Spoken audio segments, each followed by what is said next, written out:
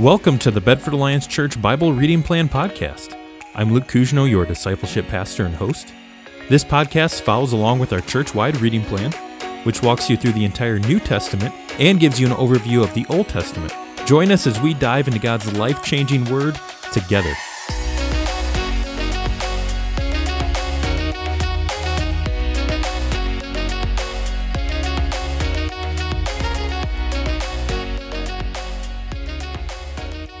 Hello, everyone, and welcome back to the podcast. This is Luke, and unfortunately, once again, I'm by myself, so no Pastor Ryan again this week, but we'll get him back soon. I promise we'll both be back together here in the near future. But in the meantime, I want to keep going with our reading plan. Last week, we talked a little bit about the book of Ephesians. We started to give some background on it and introduced it a little bit. But what I want to do is get a little bit more into some of the details. But just to recap, remember we talked about the city of Ephesus. It was this large port city in Asia Minor, so think modern-day Turkey. It was a very strategic location. There were a lot of different trade routes that intersected here, both on the water and on land as well. And it had a pretty big influence on the surrounding areas, too. So it was a very strategic location. And remember, Paul visited Ephesus during his third missionary journey, and he was there for a long time. He was there for about 3 years, which is, in Paul's terms, is a very long time. He usually wasn't in one place very long. So for him to be there for 3 years was pretty significant. And the book of Acts tells us that Paul would go into the lecture hall daily, and he would speak every day. And what he would do is he would train up different disciples from within Ephesus, and then he would send them out into the surrounding regions. And his ministry was so fruitful, so successful, that the book of Acts says that everybody in the province of Asia heard the word of the Lord. Everybody heard the gospel.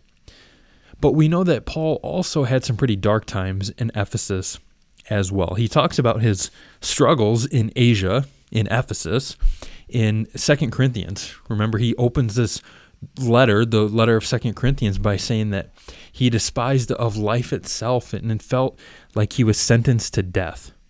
So he went through some pretty tough times, some pretty dark times in Ephesus. It was possible that he was actually imprisoned in Ephesus, but regardless of what exactly he went through, we know he went through some tough times, and he likely faced some spiritual opposition as well.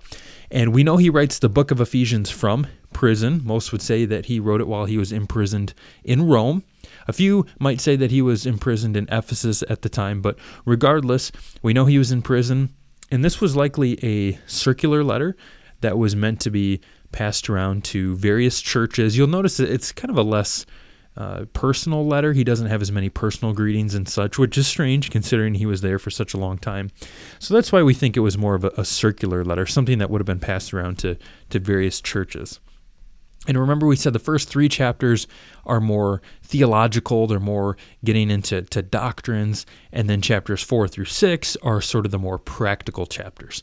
So those chapters 4 through 6, that's what I want to focus on today. There's so much packed into this entire book. There's so much packed into these chapters. But I just want to highlight a couple of points. Now, the first passage I want to highlight is in chapter 4. It's verses 11 and 12. And just to give you some context here, in chapter 4, Paul is discussing unity in the church. Okay, he's saying we're all part of one body, the body of Christ. But then he moves on to talking about diversity within unity. He says, yes, we're all part of one body, but we all have different roles within that body. So he starts talking about spiritual gifts here. And he says this starting in verse 11.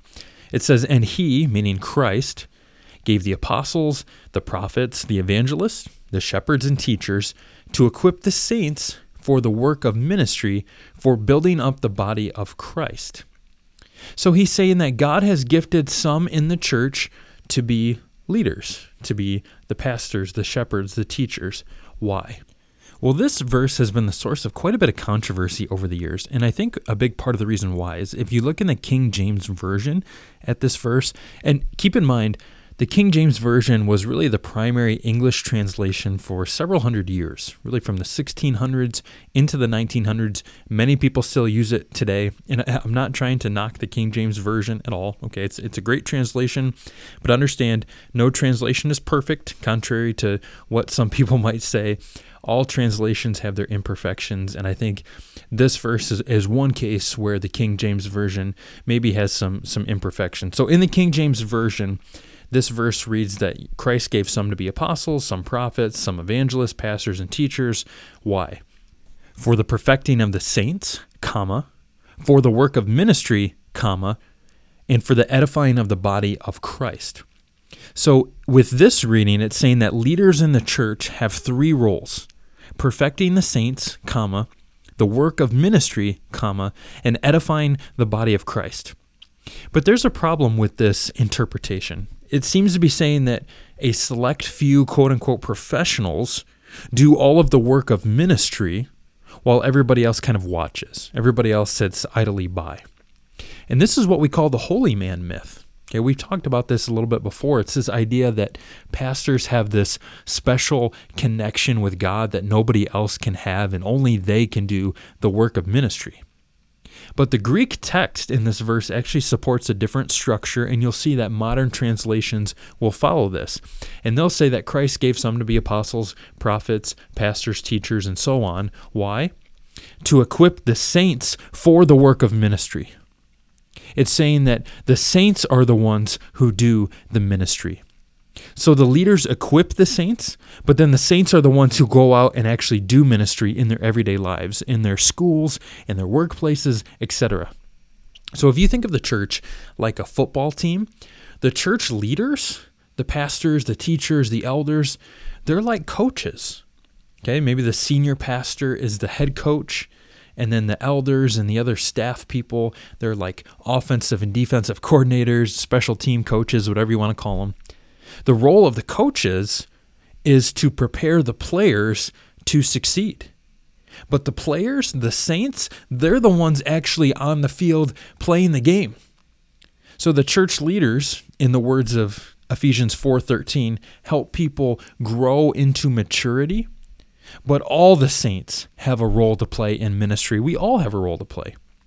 So understand, this verse is really telling us, Paul is telling us that Christianity, it's not a spectator sport. Okay, we all have a role. We're a team. There are a few people, yes, who are called to coach and lead in a specific way, but most people play the game. The ones in the game on the field, they're the most important. Okay, so understand, we all have a role to play. Don't fall victim to the holy man myth. Now, Paul gets a lot more into what the Christian life should look like here in chapters 4 through 6, and there's a lot we could talk about and get into.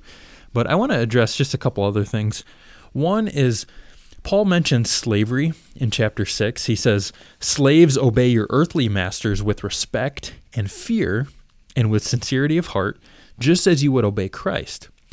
And I think as you read this, and as many people read this, we often struggle with the thought, is Paul condoning slavery here? Well, the short answer is no, okay? But to explain it a little bit more, understand Paul never offers any theological justification or foundation for slavery. If you look just before this, and at the end of chapter 5, Paul gives a justification for marriage, and he talks about how marriage is a picture, a symbol of the gospel. But he gives nothing like that for slavery, no justification at all. Instead, what Paul does is he provides instruction from a biblical worldview as to how both slaves and masters should behave in a way that honors God. So understand, Paul's MO wasn't to overthrow governments or institutions. He was trying to help people glorify God within the context that they lived. And unfortunately, slavery was kind of a given in the Roman Empire. Okay, so he's not directly addressing whether or not it should be abolished. But I think it's clear where Paul would have stood if that question were brought to him. If he were addressing the question of whether slavery should be abolished, he gives us hints as to what he would say. If we look in 1 Corinthians 7:21, Paul tells slaves, if you have the opportunity to become free, by all means, take it. Go, be free. And going back to Ephesians 6 in verse 9, he says, Masters, treat your slaves in the same way, meaning the same way as I just told the slaves to act, since you know that he who is both their master and yours is in heaven, and there is no favoritism with him. So Paul tells these masters that you're not off the hook here. Okay, there is no favoritism with God. Paul tells us repeatedly, there's no more Jew or Greek or slave or free. We're all one in Christ. We're all accountable to the same God, and we're all just sinners saved by grace. We're all on equal footing. So again, remember, Paul's not directly addressing the question of whether slavery should be abolished here. He's simply working within the context of pre-existing cultural realities. Okay, now it's pretty clear where he would stand if we were to directly ask him whether slavery should be abolished, but since he's assuming that these cultural realities aren't going to change anytime soon, he's saying, Masters, you need to act with love in a way that's pleasing to God, just like everyone else. And slaves, act in a way that's pleasing to Christ. Everybody, regardless of background or race or social status, should act in a way that is glorifying to God. Okay, so he's operating within a cultural context, but he makes it clear that all people are equal in God's eyes, regardless of race or social status or background. Everybody is on the same footing. So just wanted to clarify that. And we'll talk more about this issue with slavery, especially as we get into the book of Philemon. Now, another thing I want to mention here in chapter 6 is the armor of God. This is in chapter 6 from verses 10 to about 20. So Paul starts talking about spiritual warfare here. Now, remember, Paul went through some pretty difficult times in Ephesus. And remember, Ephesus was a dark place. It was known for idol worship and for magic and for the dark arts. And Paul likely faced some pretty heavy spiritual opposition when he was there. He sort of stirred up a hornet's nest, so to speak. And so Paul starts talking about how believers are to be spiritually equipped to withstand the assault of the enemy. And he says in verse 11 that we should do this so that you can take your stand against the devil's schemes. Now, one thing to notice here in this passage, believers are never told to win the victory. Why? Because Christ has already won it.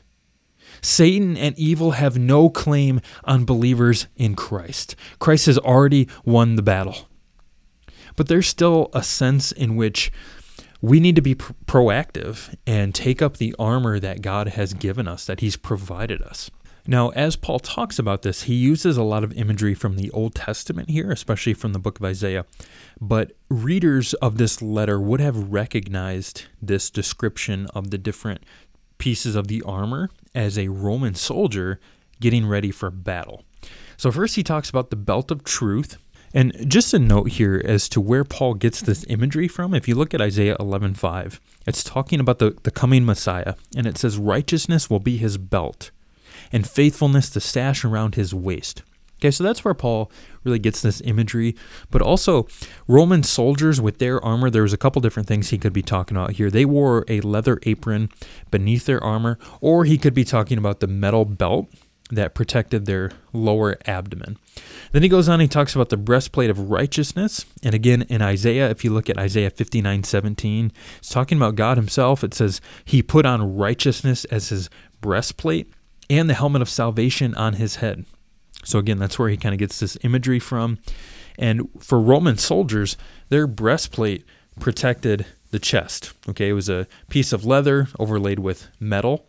Now, what's interesting is that it only protected the front side of the body because the soldiers stood side by side and there was no retreat. So it was only their front side that needed to be protected. We'll come back to this in a minute. That's an important thing to note. And then Paul talks about how we should have feet fitted with the readiness that comes from the gospel. And Roman soldiers, of course, had to wear sandals or boots so they could advance toward the enemy undistracted by what they might step on. If you're charging into battle, the last thing you want to be worrying about is what you might be stepping on the battlefield. Then Paul talks about the shield of faith, having the shield of faith to extinguish the flaming arrows of the evil one. Well, Roman soldiers carried rectangular shields. They were about 4 feet high, and the front was made of leather. And what they would do is if they knew they were going into a battle that might involve flaming arrows, they would actually wet the shields before battle. They would make the leather part wet to help quench any flaming arrows that might come toward them.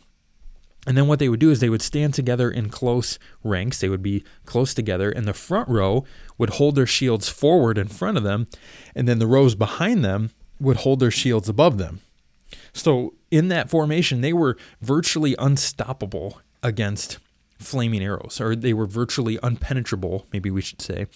That there was really no way for the arrows to get into the Roman ranks. So these shields were very effective against flaming arrows. Then Paul talks about the helmet of salvation, and again, this is a reference back to Isaiah 59:17. Roman soldiers were equipped with helmets that had cheek pieces to, of course, protect the head and the face. And then finally, Paul mentions the double-edged sword. This is the only weapon mentioned. And one thing to note here is that these double-edged swords were something soldiers only used in very close combat. So these would have been used on the front lines of battle. So just to kind of bring everything full circle here, just to give a summary, one thing we should learn from this passage is that, first of all, spiritual warfare is real. Paul says our battle is not against flesh and blood, but against rulers, against the authorities, against the powers of this dark world, and against the spiritual forces of evil in the heavenly realm. And remember, Paul is speaking from experience here. He faced spiritual opposition in Ephesus and really everywhere he went. So keep in mind, the spiritual realm is just as real as the physical realm. Okay, so we're familiar with the physical world, the physical realm, and it seems very real to us. Well, just as real as the physical world is to us, the spiritual realm is just as real. So remember that the enemy is actively plotting and scheming against us, especially when we're actively advancing the kingdom. So one thing we should ask is, if we're never really experiencing any spiritual attacks, what does that mean? Well, it might mean that we're not actively on the front lines. We're not actively advancing the kingdom. So remember, spiritual warfare is very real, especially when we're actively trying to spread the gospel. But also remember that God has given us everything that we need to stand strong. Notice that in verse 10 of this chapter, at the start of this whole section, Paul starts with, "Stand strong in the Lord and in his mighty power." And notice he says this is the armor of God. It's not about our strength or about what we bring to the table. It's about using the strength that God has already provided for us. And another thing to keep in mind here is that we're stronger in numbers. So going back to what I said earlier, remember I said there's no armor for the back? The breastplate only protected the front side because the Roman soldiers would stand side by side and there was no retreat. So this is the same for us. We're stronger when we stand side by side together in close ranks. We need each other. Being alone as a Christian means that we're vulnerable to attacks. We need community. We need each other. And also remember, prayer and the word are key here. Our only weapon in this armor of God is the word of God. So we need to cling to God's word. We need to hide it in our hearts. And we should also go on the offensive here. This isn't just about defense. We should be on offense. We should be spreading the word because the word of God will not be stopped. By the power of God, the gospel cannot be chained. And remember I said the double-edged sword is only used in close combat? So Paul is saying he expects us to be on the front lines of battle. So the word is critical and prayer is also critical. Paul ends this section with, "Pray in the Spirit on all occasions." And I would encourage you to maybe even get into the habit of praying through this section of Scripture, of praying through Ephesians 6, and just making it a daily habit to put on the armor of God, so to speak. So you can pray, "Father, today I put on your belt of truth. I cling to your truth alone. I put on the breastplate of righteousness, understanding that my righteousness doesn't come from myself, but through Christ alone." And so on and so forth. I encourage you to pray through this section of Scripture. So again, remember, spiritual warfare is real, but we're on the winning side. As Pastor Hines often says, we don't fight for the victory, we fight from the victory. But there is a sense in which we need to be proactive in using what God has given us against the schemes of the enemy. We need to cling to God's truth. We need to cling to His righteousness. We need to cling to His word. We need to be praying. So we need to be proactive, but remember, it's only through God's strength that we will stand strong till the end. Well, that's all for now. I know we started reading Colossians this week, but we'll give more of a background on Colossians and also Philemon and Philippians next week. So make sure you tune in for that as we help you get into the Word until it gets into you, and as we equip you so that you can go out and you can be a world changer.